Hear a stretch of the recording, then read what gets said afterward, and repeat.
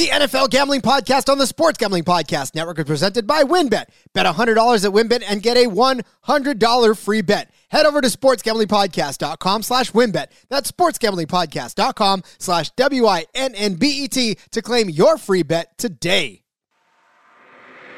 I'm just about that action, boss. You have to be kidding me. That is impossible. I'm raising the ante. Anybody wants it, get it.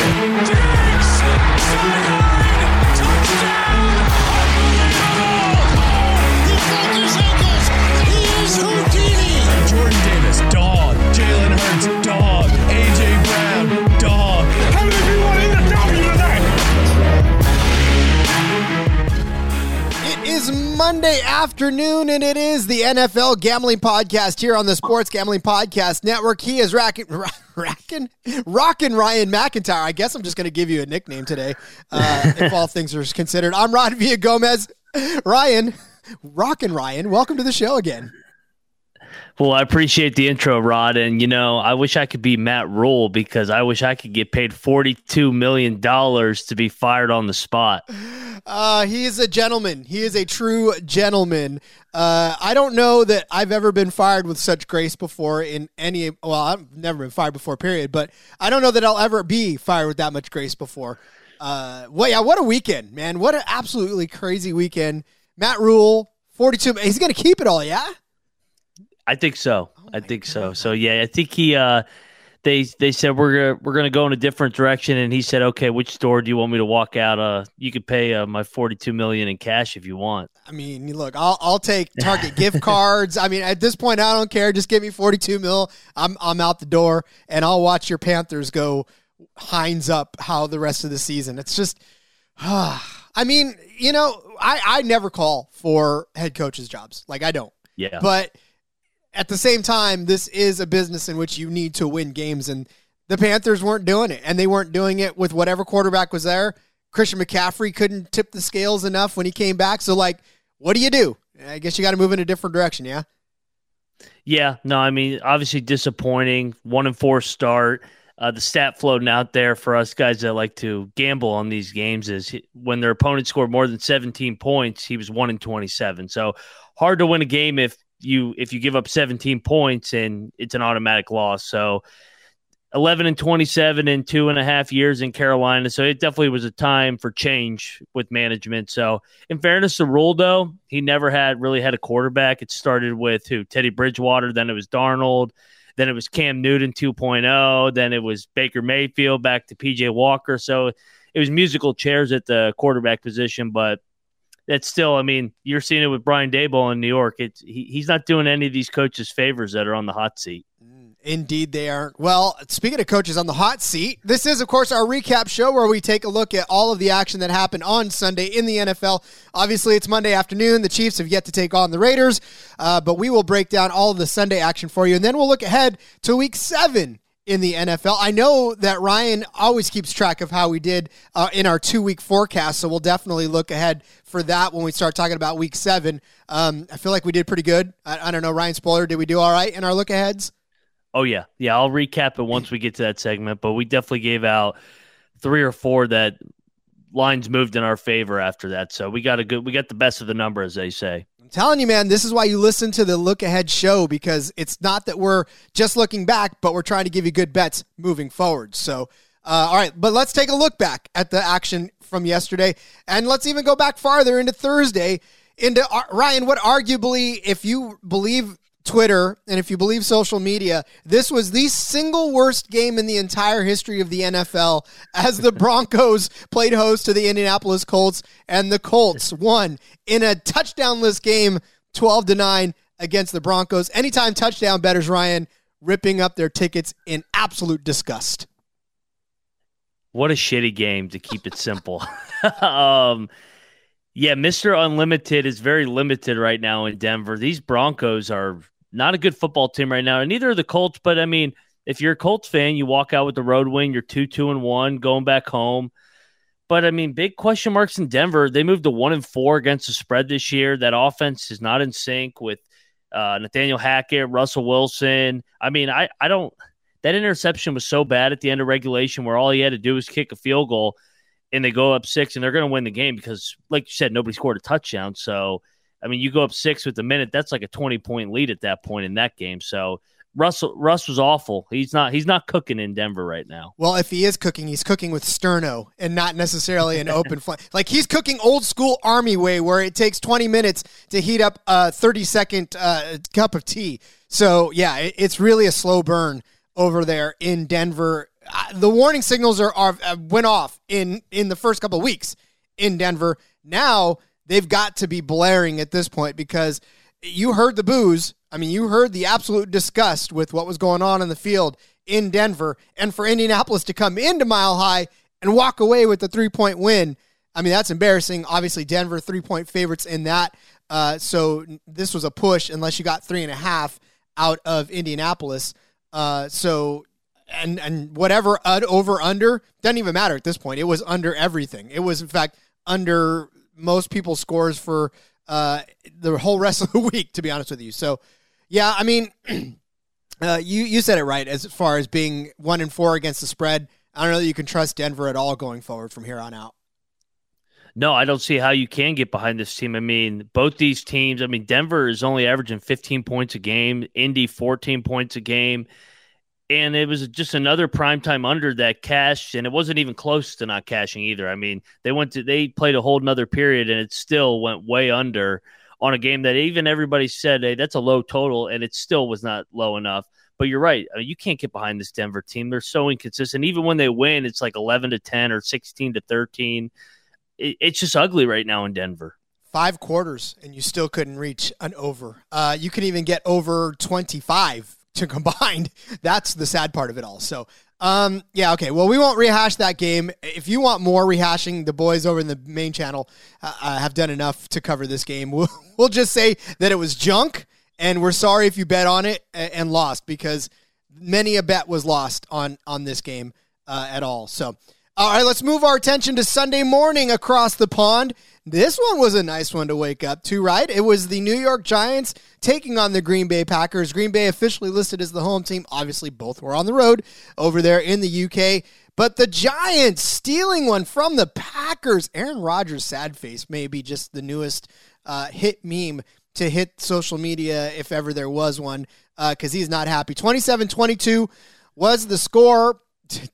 We talked about the Giants being huge underdogs, I think, a couple of weeks ago.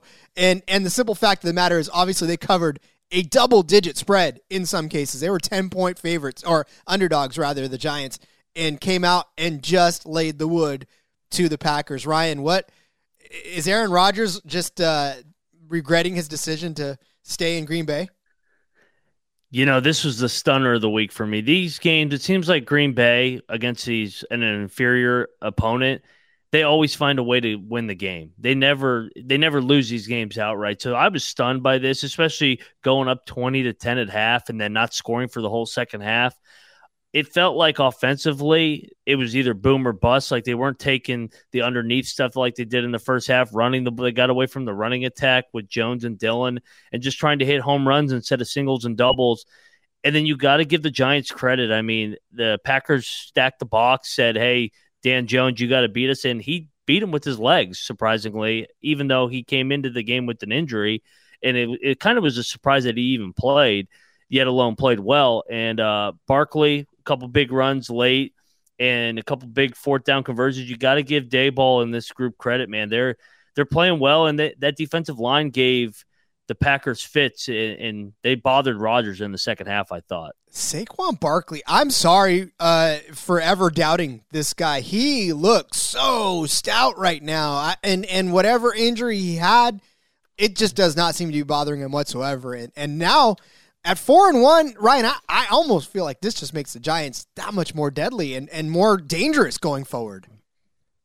Yeah, I mean, I'm on record saying going into the week, I thought they were the biggest fluke 3-1 team.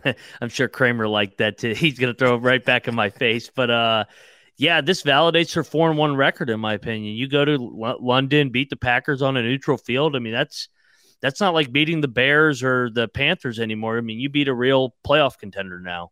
Well, look, when you're a 3-1 team facing another 3-1 team and you're a double-digit dog, I mean, that's a lot of disrespect to get over at that point. And I think the Giants did a fantastic job of just going out there and playing gritty football, especially in the second half, like you said, and really, it just makes them somebody to pay attention to in the future. You definitely can't just count them out now because they've proven that they can put together and win ugly games and win good games. They won the ugly game a couple weeks back, and now they're a strong win here.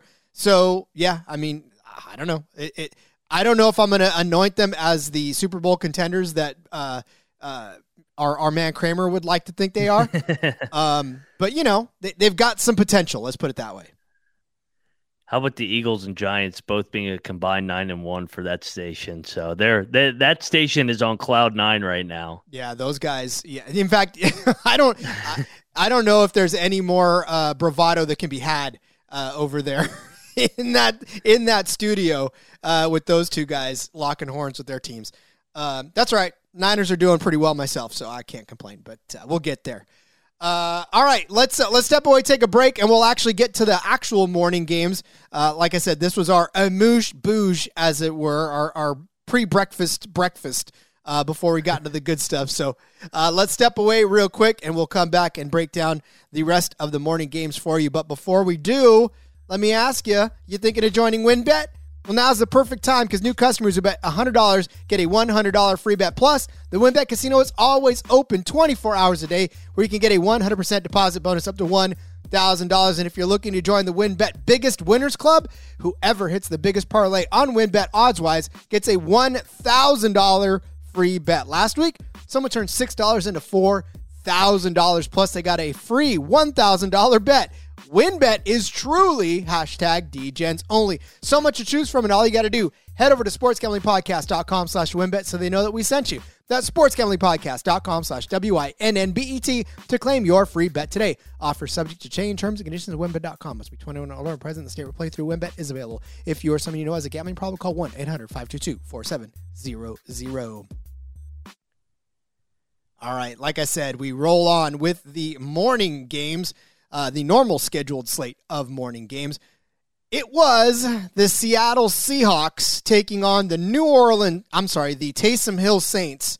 And Seattle not winning this one. This was a shootout that I don't know that any of us could have expected to happen. New Orleans 39, Seattle 32. New Orleans was the 5-point favorite in this game, so they were home favorites, covered that spread against Seattle. But I guess the story here, obviously, is Taysom Hill, and the Taysom Hill truthers now are taking, not just victory lap, Brian, they're taking victory laps. I think they're tired at this point. Yeah, so I thought it was a question mark when they agreed to pay him $140 million, but I will say yesterday he earned his paycheck. 4 touchdowns, 3 on the ground, 1 through the air, and he recovered a fumble on special teams as well. So he did a little bit of everything. This was a much-needed win for those Saints. I mean, 1-3 coming off the London heartbreak. They needed to get back in the win column to stay in the hunt, as they say. And, I mean, they're back in it now, 2-3 overall, 1 back at Tampa in the division. On the other side, a lot of optimism for Geno still. Geno was awesome again. 25 touchdowns. I mean, this Geno Smith is not a fluke anymore. I mean, this is a 5-game sample size of him playing really good football. Yeah, and it's crazy because I didn't give Geno Smith any credit going into the season. Obviously, he didn't really earn it up until that point, but he's actually looking like a solid competitor at the position.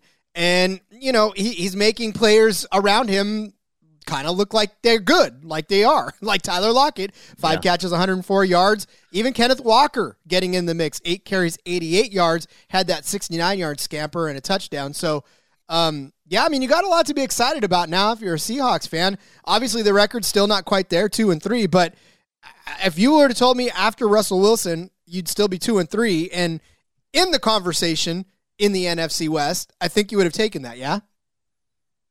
Absolutely. And, you saw Russ and Geno. So far, Geno is by better quarterback this year. It's not even close. PFF has ranked Geno the number 1 quarterback through 5 games. Now, that's a little bit of an overreaction in my opinion. I don't think he's the best quarterback in the NFL, but it's hard to argue that he isn't playing at a top 5 level currently through 5 games. I still think he'll regress a little bit because it's a long season, but there's something there with Seattle, and they're looking like geniuses right now getting rid of Russ when they did and when they wanted to. Yeah, well, and on the other hand, though, Andy Dalton for the Saints. See, Andy Dalton, Satan's. Yeah, it's all the same. 1,687 and a touchdown. Obviously, Taysom Hill basically it just eclipsed him as far as popularity's sake. But look at the Red Rocket getting things done, huh? Yeah, maybe he is Satan to some teams. Maybe the Bengals by the end or the Bears. But Andy Dalton, I think you can make the argument that I don't think this is a bold take that he's more consistent and more reliable than Jameis. Jameis is kind of boomer bust.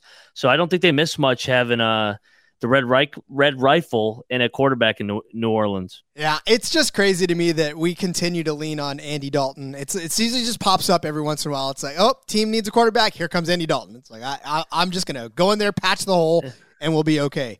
So again, yeah, both teams now 2-3 on the season. Seattle still a little optimism there, despite losing this game to New Orleans. I think they got some stuff to grow on. They just ran into a Taysom Hill juggernaut, and every once in a while, there's one player that'll make a difference to you, and that's Taysom Hill. Now, this was it. This was the one good Taysom Hill game. You're done now. I mean, there's no other. It's like Taysom Hill's the one good game of season. Everybody jumps on his bandwagon, and then he disappears. So I think this is it, right? This is the last we'll see of him.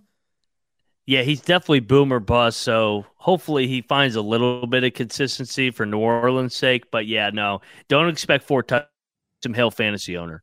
Yeah, exactly. All right, let's move on to the Houston Texans taking on the Jacksonville Jaguars. The Houston Texans were 7-point underdogs going into Jacksonville. Jacksonville was looking decent up until this point, but boy, now they're starting to look like Jacksonville that remembers that they're Jacksonville. They fall to 2-3. Houston picks up the first win of the season and now 1-3-1 on the year. But I guess the more important question is, are we back to Jacksonville, first round Jacksonville, or are we back to, or was this a hiccup? Man, Rod, for us guys that were high on Jacksonville in the NFL Gambling Podcast, this was a blow to our narrative. I mean, this is a terrible loss. There's no other way to put it around it. I know this Houston team has been feisty under Lovie Smith at covering the number. But, I mean, for Jacksonville, I know I listen to you on the Propcast all the time, Rod. How does James Robinson only get 10 carries? I'm telling you, it's because they want ETN to be a thing. And unfortunately, it's just not that way. I mean, yeah, he looks good in spurts. Yeah, he probably is going to be a good running back, but he's not the better of the two. He did get 10 carries for 71 yards in this game, which was good, but he had a 30-yard run in that too, so that propped up the number. But, James Robinson, I think he deserves a lot more love on this squad than he gets at this point. 100%. And for Trevor Lawrence, man, that was a bad interception. Tie game late. I mean, you got to eat that ball or throw it into the stands. Take your 3. I mean, it's a low-scoring game. You cannot throw an interception there. And the Jaguars struggled to protect Lawrence throughout the day as well. So, but I mean, shout out to Dameon Pierce. Great day on the ground. 26 carries, 99 yards. I read a stat that he broke like 17 tackles in the game. So he was awesome. He's been awesome this year for them. Yeah, I, in fact, in a dynasty league, got an offer for I had a first round pick in the rookie draft, and somebody offered me something for the first round, and I was kind of balking at it because I wanted Pierce, and I thought after the preseason that he had, somebody was going to take him before I got a chance to, because I got relegated to like the 6th or 7th pick in that, because I got his 7th pick and then something else. But I said, no, I'm not really sure if I want to. He goes, well, what are we going to do with the first pick? I said, I'm probably going to take Dameon Pierce. That's who I want. And the guy was like, okay, why should I take Pierce instead of Breece Hall? And I was like, well, because Dameon Pierce, I think, is going to have blah, blah, blah, blah. Eventually, we made the trade, and I was like, fine, if I don't get Pierce, I don't get Pierce. But he didn't take him. He took Breece, and I was like, fine, I will take Breece or Dameon Pierce in whatever pick I got. And so I ended up with him. So I was pretty thrilled about that. And he's been doing well for me in the RB2 slot all season long. Yeah, no, he's been very productive for Houston, and Houston likes to run the ball. I mean, they want to help Davis Mills out as much as they can and make him into a game manager. So running the ball, Lovie Smith's teams have always ran the ball going back to his days in Chicago.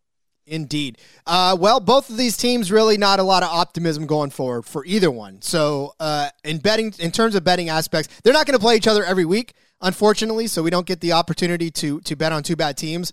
But maybe that'll help us going forward when they're playing better teams than them. So, yeah, it's just it's a weird season for them. It really is. Jacksonville, remembered they were Jacksonville by the end of the day. Yeah, Houston has their number. They beat them 9 in a row now. Ooh. Yeah, that'll do it too. All right, speaking of beating teams and beating them soundly, this wasn't even a game. I went into this week with the prop bet that the Carolina Panthers were going to be the lowest scoring team in the league. Obviously, one got shut out. We'll talk about that later. But this damn near came close. Buffalo 38, Pittsburgh 3. Look, 14-point underdogs were the Steelers. That number was not high enough. So it just goes to show that Buffalo was, first of all, pissed off. But they're not getting the respect that they deserve, just given the fact that they didn't look as good to start the season, despite being 4-1. They lost to Miami, and that was basically everybody said, whoa, whatever, and then played a very close one against Baltimore.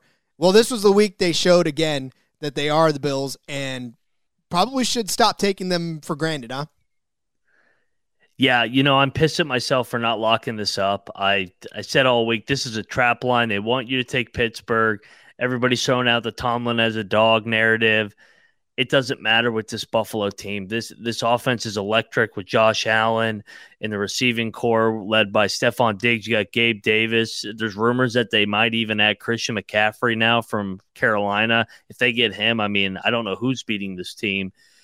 They're a juggernaut, and I'm like I said, I think it was 2 weeks ago, even when they lost to Miami and then barely squeaked by Baltimore. I'm going to ride this team every single week from here on out because I think they're going to cover 70+% from here on out, even with these big numbers. 2 touchdowns is a huge spread. It really is, yeah. And considering the fact that you think to yourself, it's hard for teams, and you've seen it in the last few weeks, that it's difficult for teams to break away for 2 touchdowns, right? Unless they score 38, 40 points, and that's what they did, exactly what they did. So Gabe Davis, like you said, the hero of the day, 3 catches, 171 yards with that 98-yard heroic touchdown catch, 1 of 2 on the day. Look, he was great for me in fantasy. I just feel like this might be his long-awaited breakout game, even though he's already broken out several times over. But it just feels like every once in a while he needs to have another breakout game for people to say, oh, yeah, he's a receiver that's not Stephon Diggs on this team. Yeah, and honestly, the score ended up 38-3. It could have been worse. It was a name-your-score type game for Buffalo. Pittsburgh had no shot going into this game. They pinned him at the 1-yard line to start the game on the opening kick, and then they give up a 99-yard touchdown. And it's like this one's going to be a rout.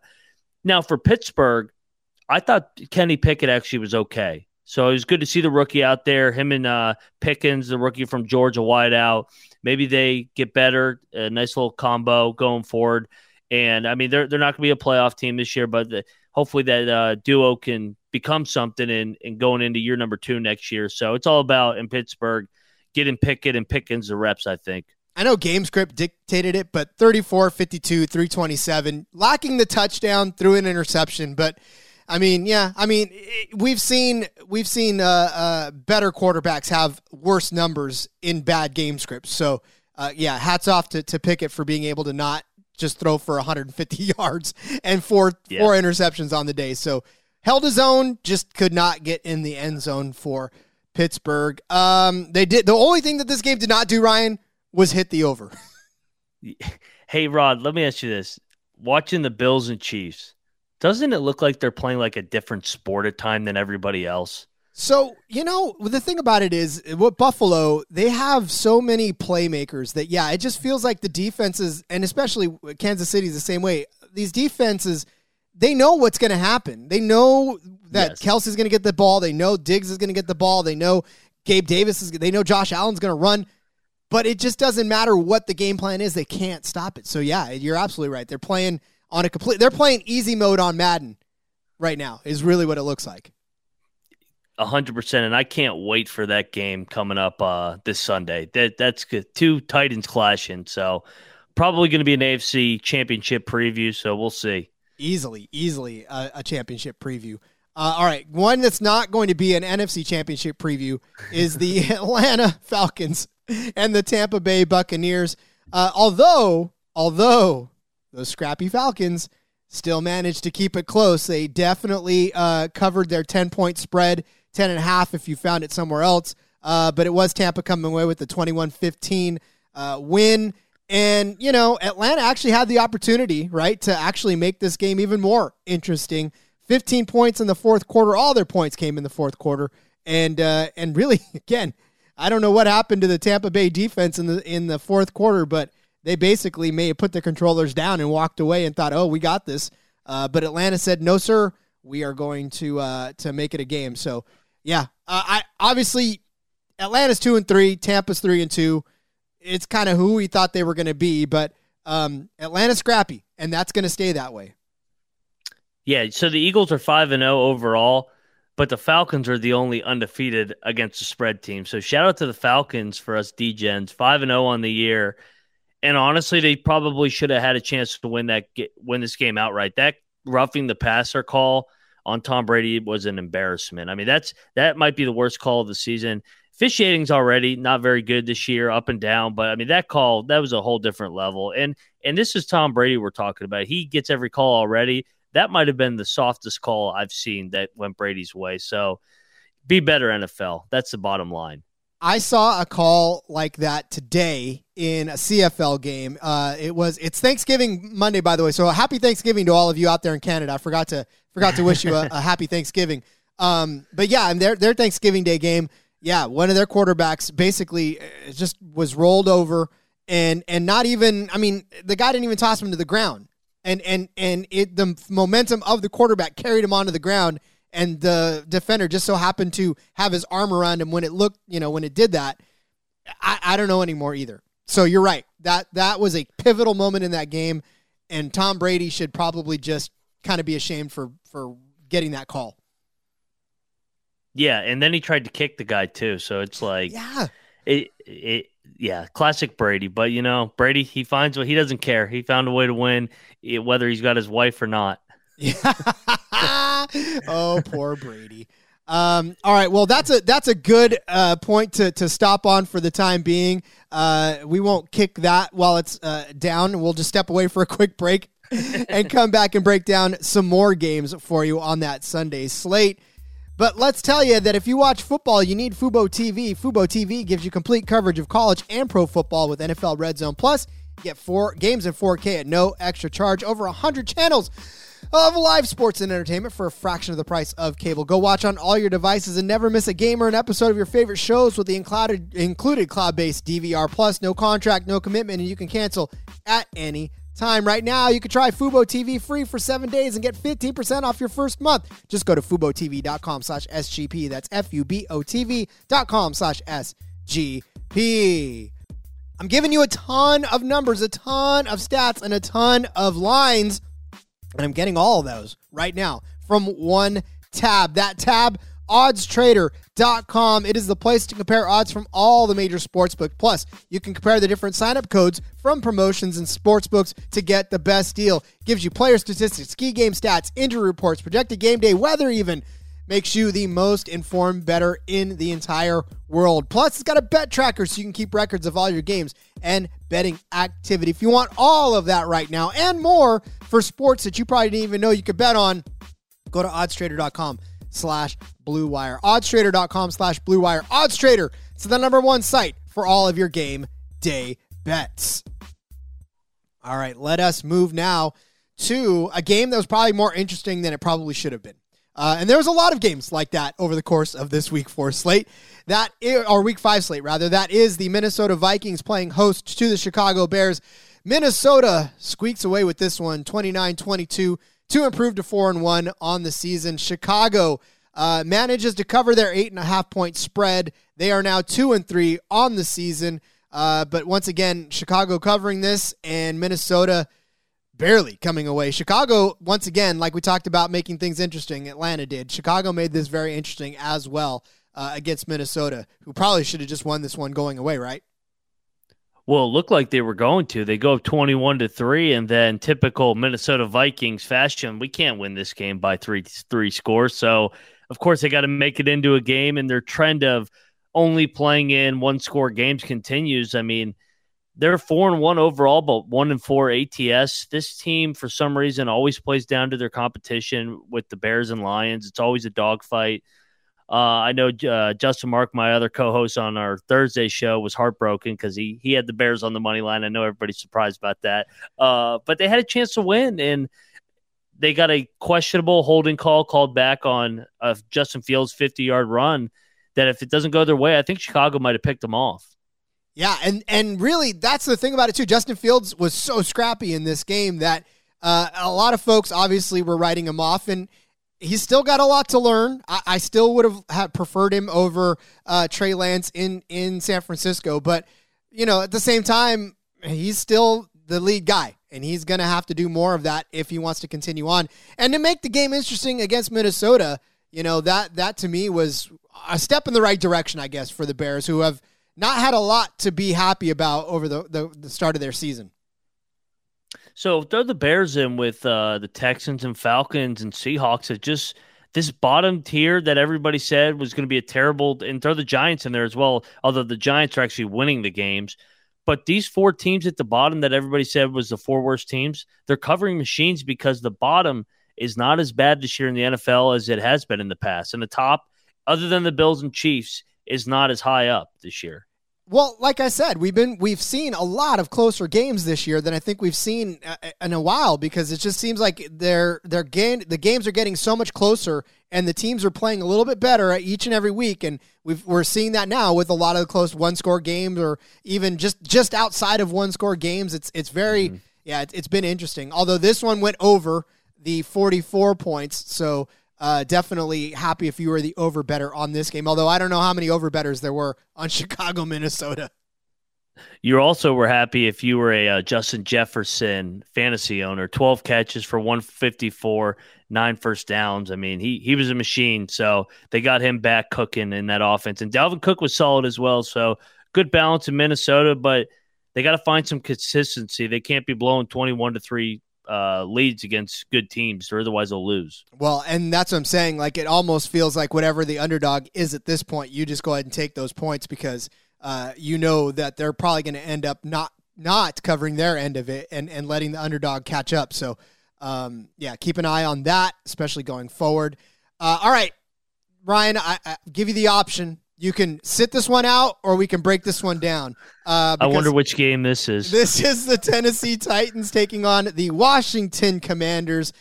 Tennessee now 3-2, Washington 1-4. Like, I mean, I know I picked Tennessee to be the dog in this one, Ryan. So, I don't know. I know you just owned me right off the bat, which was okay. But, look, Tennessee did what they needed to do, and Washington obviously got wenced. So, right before the game kicked off, Rod sent me his lock, dog, and tease for the graphic that we tweet Sunday. So go follow Twitter where lock, dog, and tease is. Yeah, Tennessee is his lock.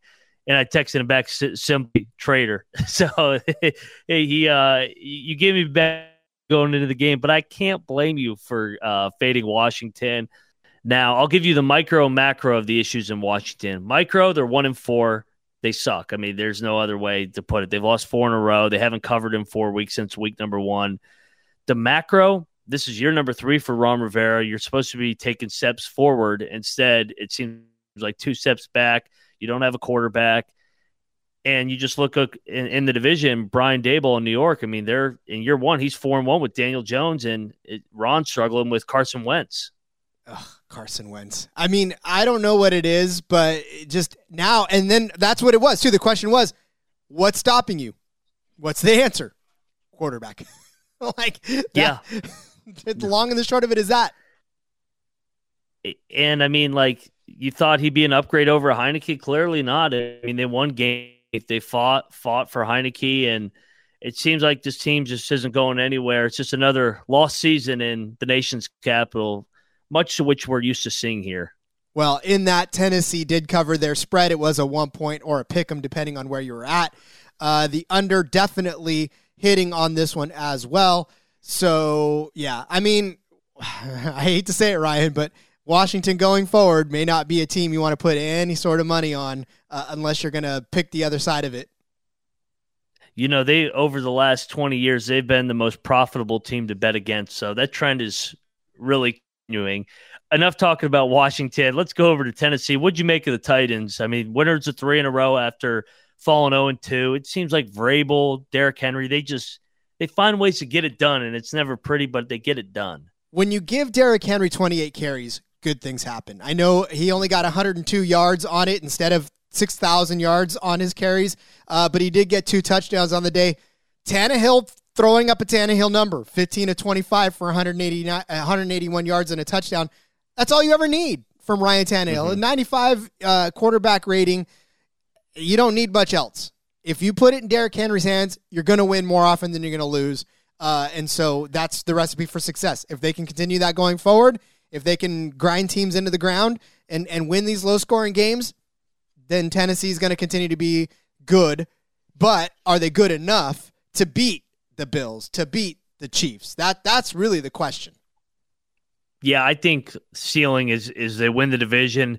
Maybe they win that first round playoff game, but I don't see them getting past that.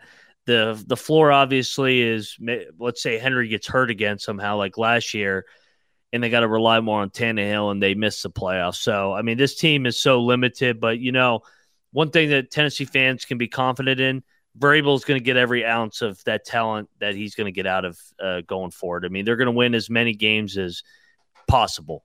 Indeed. And again, with a guy like Derrick Henry, it just doesn't take much. Just put the ball in his hands and let him do what he does, and you're good to go.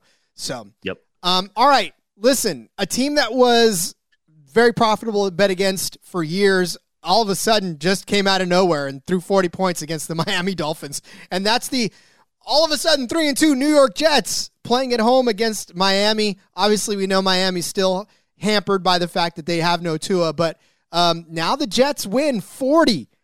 Hold on, I'm sorry. That was a misprint. No, that wasn't. 40-17 over Miami. Ryan, this is backward city. So the Giants and Jets both rolling. What is going on right now in New York? What's in the water up there? But yeah, man, this Jets team, they're getting better and better. Good young core. The first time in the Saleh era that they've won back-to-back games. They're 2-0 with Zach Wilson back at quarterback. They're playing well. I mean, they're feisty. They're confident. They're playing for their coach. On the other side of things, Miami, it seems like it's going in the wrong direction, and hopefully for their sake they can right the ship. They got to get Tua back. I mean, it's a tough break having Teddy Bridgewater, the backup, go down like the third play of the game. And it was just a bad spot for them, especially with Bridgewater going down. It was. I mean, obviously this hit the over as well. I didn't know that it would even come close with obviously Miami being hampered by no quarterback and the Jets being the Jets. But you're right. I mean, this was a game in which New York just decided to come out and say, you know what? No, we're done. We're done being the laughingstock. Even though Zach Wilson threw for no touchdowns, Breece Hall, 18 carries, 97 yards, looked good, actually. Two catches for 100 yards with that 79-yard catch. All of a sudden, Breece Hall, this was his coming out party, I think. Yeah, no, I agree. And, I mean, they got a good young core there with Hall, obviously Zach Wilson being the second pick last year on the outside with Garrett Wilson. A lot to look forward to in New York right now. I mean, I can't believe we're saying this. They're 3-2 and got a big one this upcoming week to keep it rolling to make it 3 in a row. Well, and I don't know, man. This is still hard for me to admit that I want to bet on the Jets. So we'll just have to wait and see if I feel like it at the time, because it's just a tough go, man. Yeah, they've gone through quite the downward spiral, but it seems like the better days are ahead in New York now. Very much could be. Speaking of better days ahead, Cleveland issues aside, we'll just talk about this game this last week where the Chargers eked out, despite gigantic games from just about every LA Chargers offensive player. They eked out a 2-point win against the home Cleveland Browns. This was about a 1.5-point spread or 2.5. If you found it at 2.5, you were probably thankful for that as far as a Cleveland better, but obviously the Chargers coming away with the win as favorites. But 30-28 in Cleveland. Chargers got a huge day out of Austin Eckler. 16 carries, 173 yards, and a touchdown.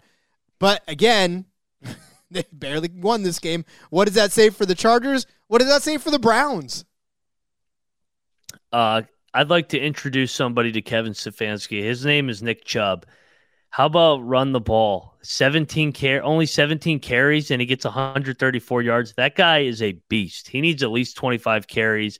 Me and Munaf did the prop show last Friday, and we both were like, Nick Chubb, 90 and a half yards against this Sauce Chargers defense. That's a lock. And, I mean, it was easy. He had it by halftime. But the game's on the line. They're in field goal range, and they decide to set, and he throws a terrible interception. It's like, what?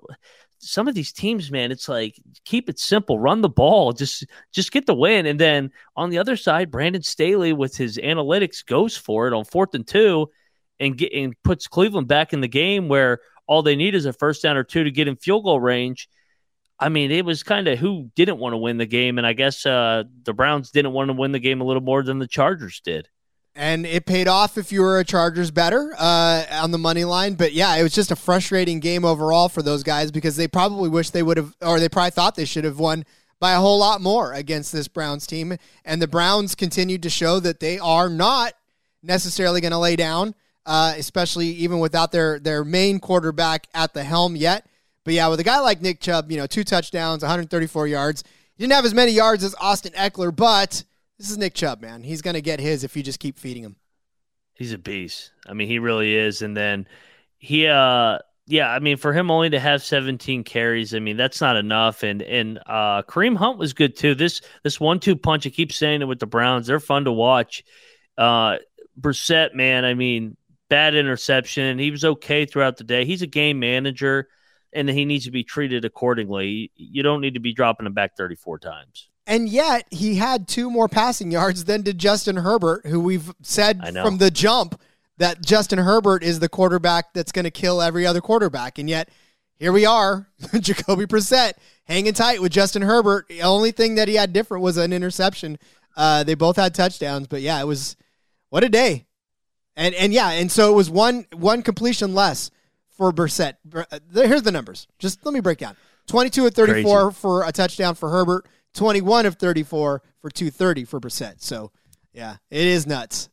All right, let us move on to Detroit, where I think our love for the Lions may have just come to a screeching halt. The Hard Knocks narrative is done. The Detroit Lions are now back to Detroit Lions at 1-4. They get shut out by the New England Patriots, who improve to 2-3. Obviously, the Patriots covering their 3-point spread, but I don't know, Ryan. The luck may have run out. The goodwill may have run out on these Detroit Lions. So, and Ryan talking about this for the Lions with Dan Campbell. How are you going to pride yourself on being tougher than everybody? We're going to outwork you, but you have the worst defense in the NFL.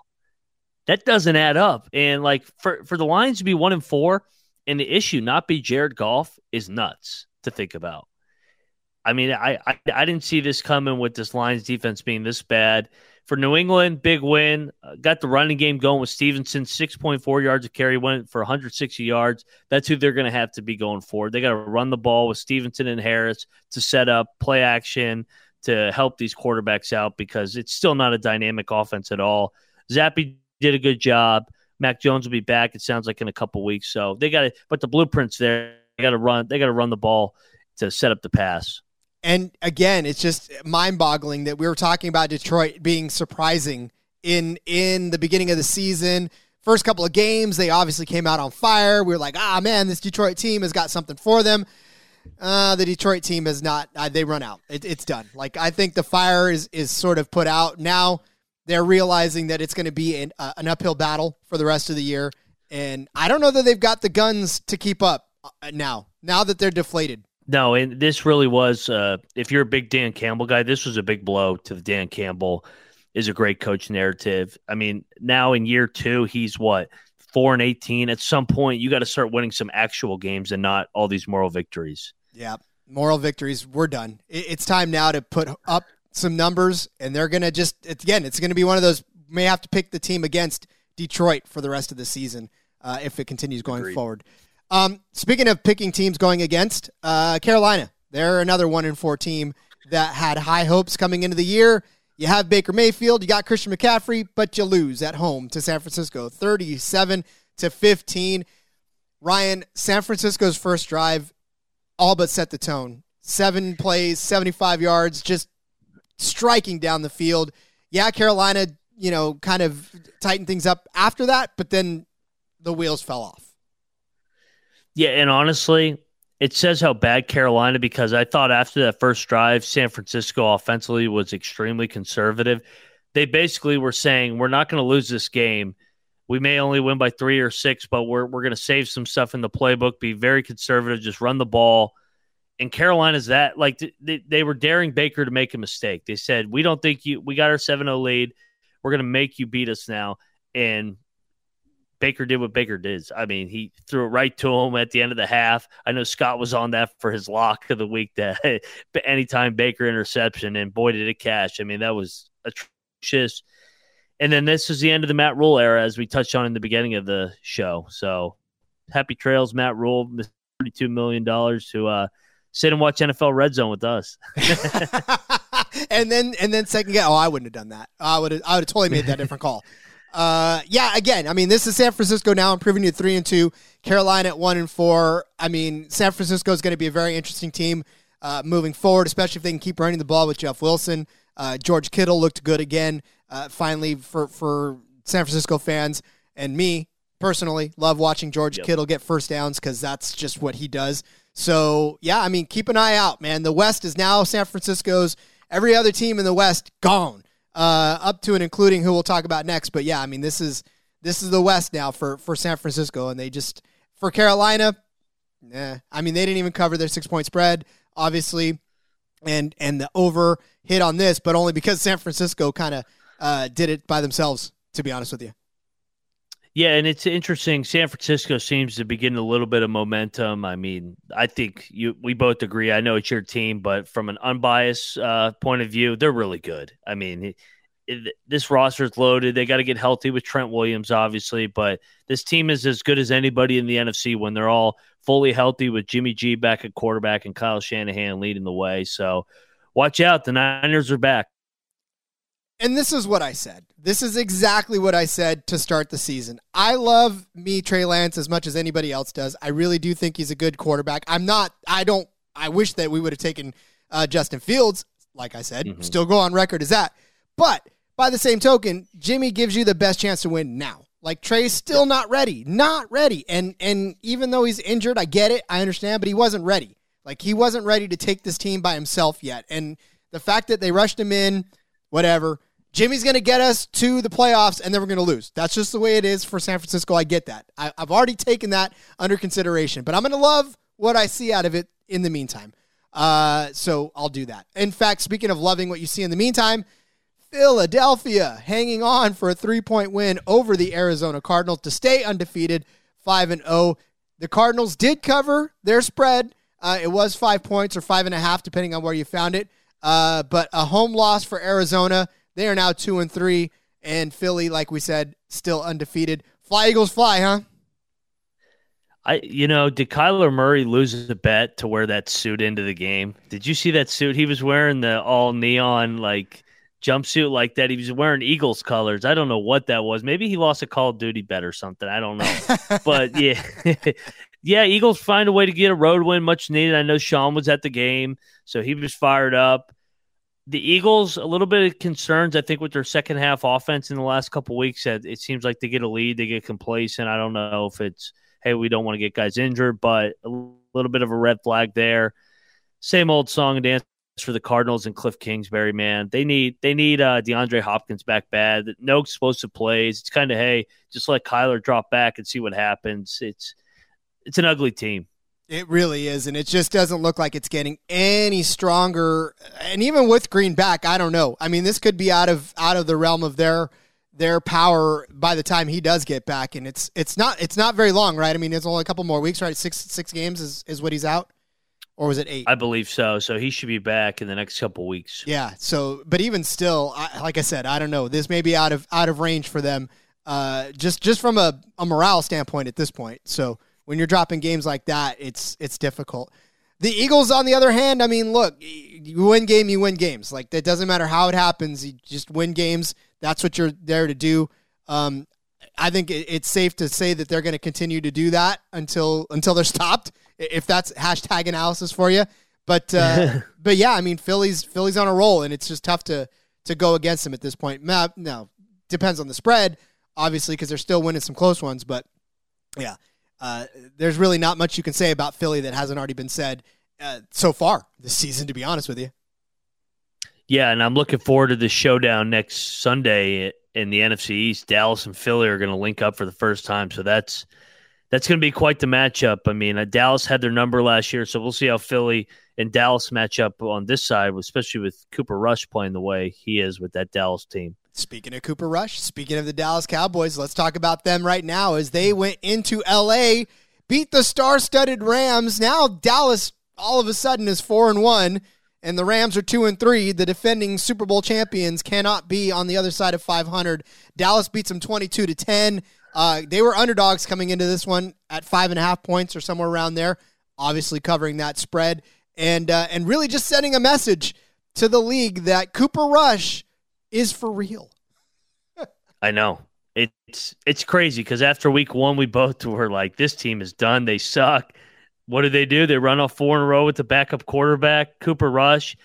I mean, statistically, he was very limited, I guess, 10 of 16 for 102, but he did his job. He handed the ball off to Pollard. I don't know why Zeke is still getting 14 more carries than Tony Pollard, but you can ask Jerry Jones that. But anyway, I mean, we know what this Cowboys defense is. It's a really good defense led by a really good pass rush with Micah Parsons, DeMarcus Lawrence in that front. They're as good as anybody defensively in the NFC and even the NFL. Let me ask you this, Rod. From what you've seen from Dallas lately, I can't believe I'm even proposing this question. Are they the best team in the NFC right now? No. I wish that I could say that they were, because it would be great. It would be great, but no, they're not. They're really holding their own. I will give them that much. They are holding their own, and they're doing it against teams that they shouldn't be. So I do give them that much, but I don't think they're the best team in the NFC right now. I mean, if anything, I would give that still to Philly with my Niners as a close second. But yeah, I mean, Dallas is doing good. I can't take that away from them, but I don't think they're the best team in the NFC right now. Now they would probably beg to differ, obviously, but yeah, it's going to be interesting with Dallas and Philly on Sunday. I'm looking forward to that matchup. Yeah, it's definitely. I mean, that's going to be, I think, their Super Bowl. If we're being honest, because this is if Cooper Rush can fend off the Philadelphia Eagles, there will be much rejoicing in Dallas if that happens. So if that happens, what did they do with Dak? That's $1 million question right there. Oh, you gotta keep Dak. I mean, that's a. I mean, as much as we think that that's a silly question, it kind of is. It doesn't feel like a silly question when you think about it. I know. You're winning, crazy. Right? Winning's the name of the game. We all agree that Dak's better, but man, that mojo right now in Big D with Cooper Rush, it's like, man. Well, how much longer is Dak out? I mean, it's a few more weeks at least, right? Or no, I think he might be back on Sunday against the Eagles. But do you put him back in right away? Oh man, that's a good question. I mean, maybe it is a few more weeks, right? I mean, I put that in air quotes. They're like, there was a setback in Dak's recovery. It's going to take another week or two to get him back in the lineup. Ask Jerry Jones. I'm sure he'll have a press conference on it. Weird. I don't know how that metal bat hit that knee. I don't know. It's strange. That happened in Seattle or LA last year with Tyrod, the injury that got Herbert 2 years ago. Yeah, same situation here. Punctured lung accidentally. I don't know what happened. That needle was just too close to his lung. I don't get it. Speaking of puncturing things, Baltimore punctured Cincinnati's hopes at actually winning this game. What a finish to that game as Baltimore hangs on for the home win, 19-17. But Cincinnati does cover, despite the fact that it was a 2-point win for the Baltimore Ravens. So obviously Baltimore on the money line, but Cincinnati covers the 3-point spread here. Baltimore 3-2, Cincinnati 2-3. Baltimore did everything they could to lose this game, but ended up winning in the end thanks to Justin Tucker, as always, that solid leg of his. But yeah, I mean, what a crazy AFC North division, yeah? Yeah, absolutely. And was there any doubt that kick wasn't going in? I mean, that guy, it's not if he's going to make it or miss it. It's whether, hey, it's going to go down the middle or just an inch to the right or left of down the middle. That guy is as automatic as they come. Makes a 58-yarder earlier in the quarter, too. I mean, for the Ravens, big win. They needed this. They needed to protect home field. And for the Bengals, I have a theory on why them and some other teams are struggling offensively. Is more and more defenses are copying what teams did against Kansas City, just playing this cover two high safeties, keep it in front, make them beat you with 15, 16-play drives of 80 or 85 yards. They're basically saying, we don't think you have the discipline to dink and dunk your way down because you want to throw the ball over the top to Jamar Chase and last year Tyreek Hill. So I think that's why Cincinnati's offense hasn't popped off yet. Well, and when Hayden Hurst is your leading receiver with 6 catches for 53 yards, that says a lot about the game plan around T. Higgins, around Jamar Chase. Like that, when you can't get anybody else going but Hayden Hurst, that's when you're in trouble. Yes. No, so, I agree with you there. Yeah. No, but here's the thing about this game. Obviously, the over did not hit as many people were predicting as I actually thought. I don't remember if I picked the over or the under on this one. I have to go back through my records and look because this was one where I had feelings that this was going to go under because both of these defenses were actually a lot better than advertised. And I know their offenses get all the glory, but by the same token, it wasn't necessarily in that range. But yeah, again, this was a game where both of these quarterbacks know each other very well, being in the same division. But everybody just knows that Lamar Jackson tends to step it up when things get crazy. He was the leading rusher in this, 12 carries, 58 yards on the ground. But Mark Andrews, 8 catches, 89 yards, a touchdown. He's still Mark Andrews. Yes, no, and he's Lamar's go-to guy. The Ravens still a little bit struggling with consistency. Same with Cincinnati. Both teams they look really, really good for a drive or two, and then they kind of just get complacent. So both teams looking forward, just get a little more consistent, I think.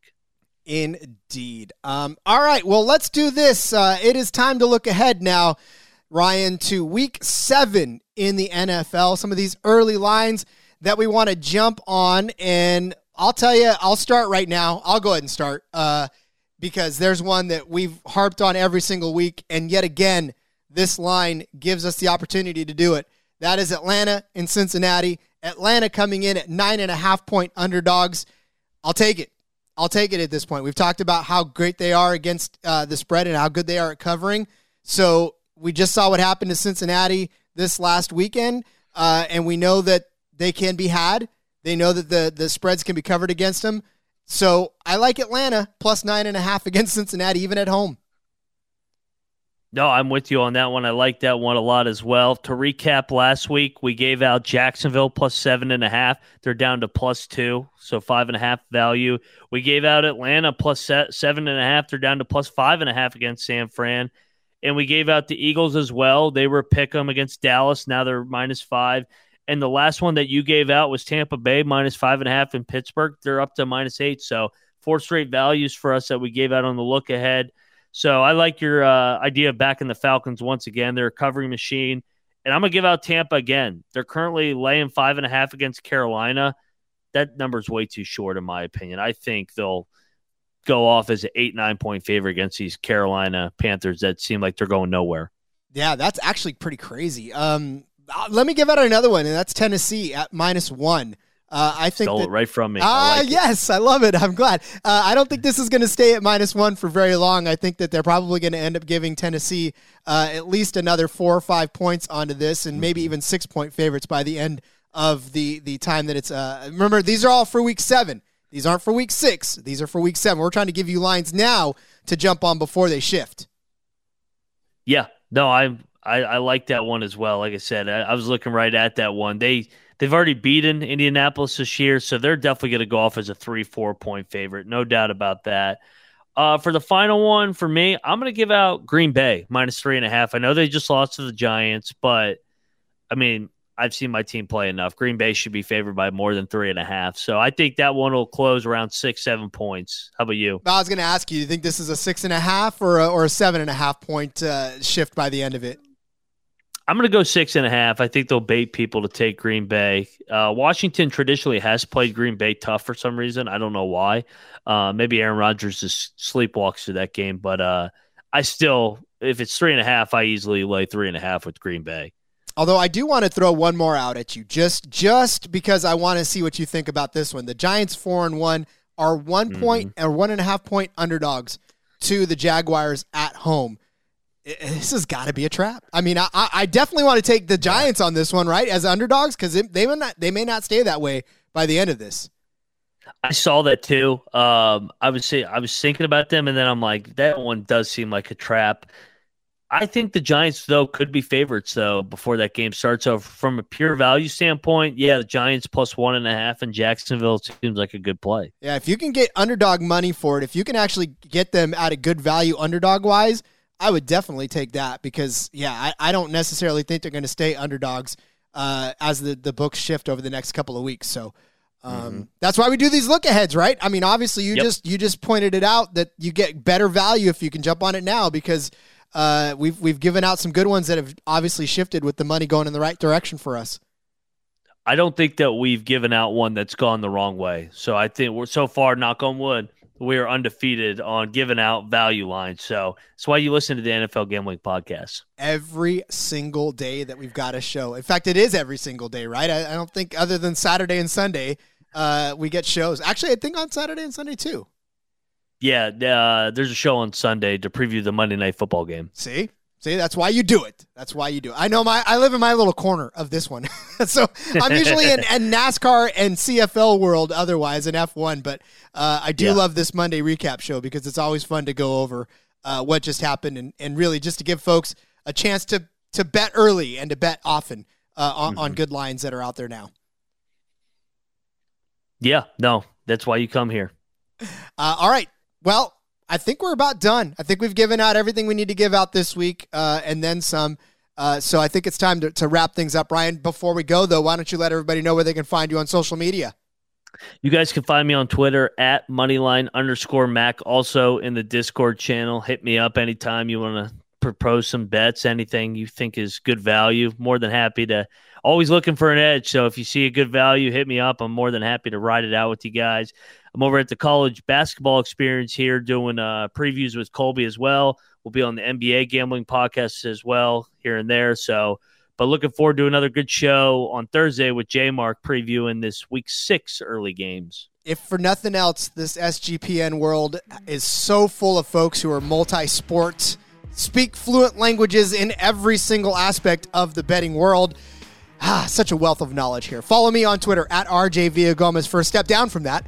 There's so much I got going on too, whether it's here, whether it's the CFL, whether it's F1, NASCAR, whatever. It's all there in my Twitter profile at RJ Villagomez. And we'll hear from each other next Monday here on the NFL Gambling Podcast. So for Ryan, for me, for everybody here at the SGPN, thanks for listening. Let's have some fun this weekend. And of course, let it ride.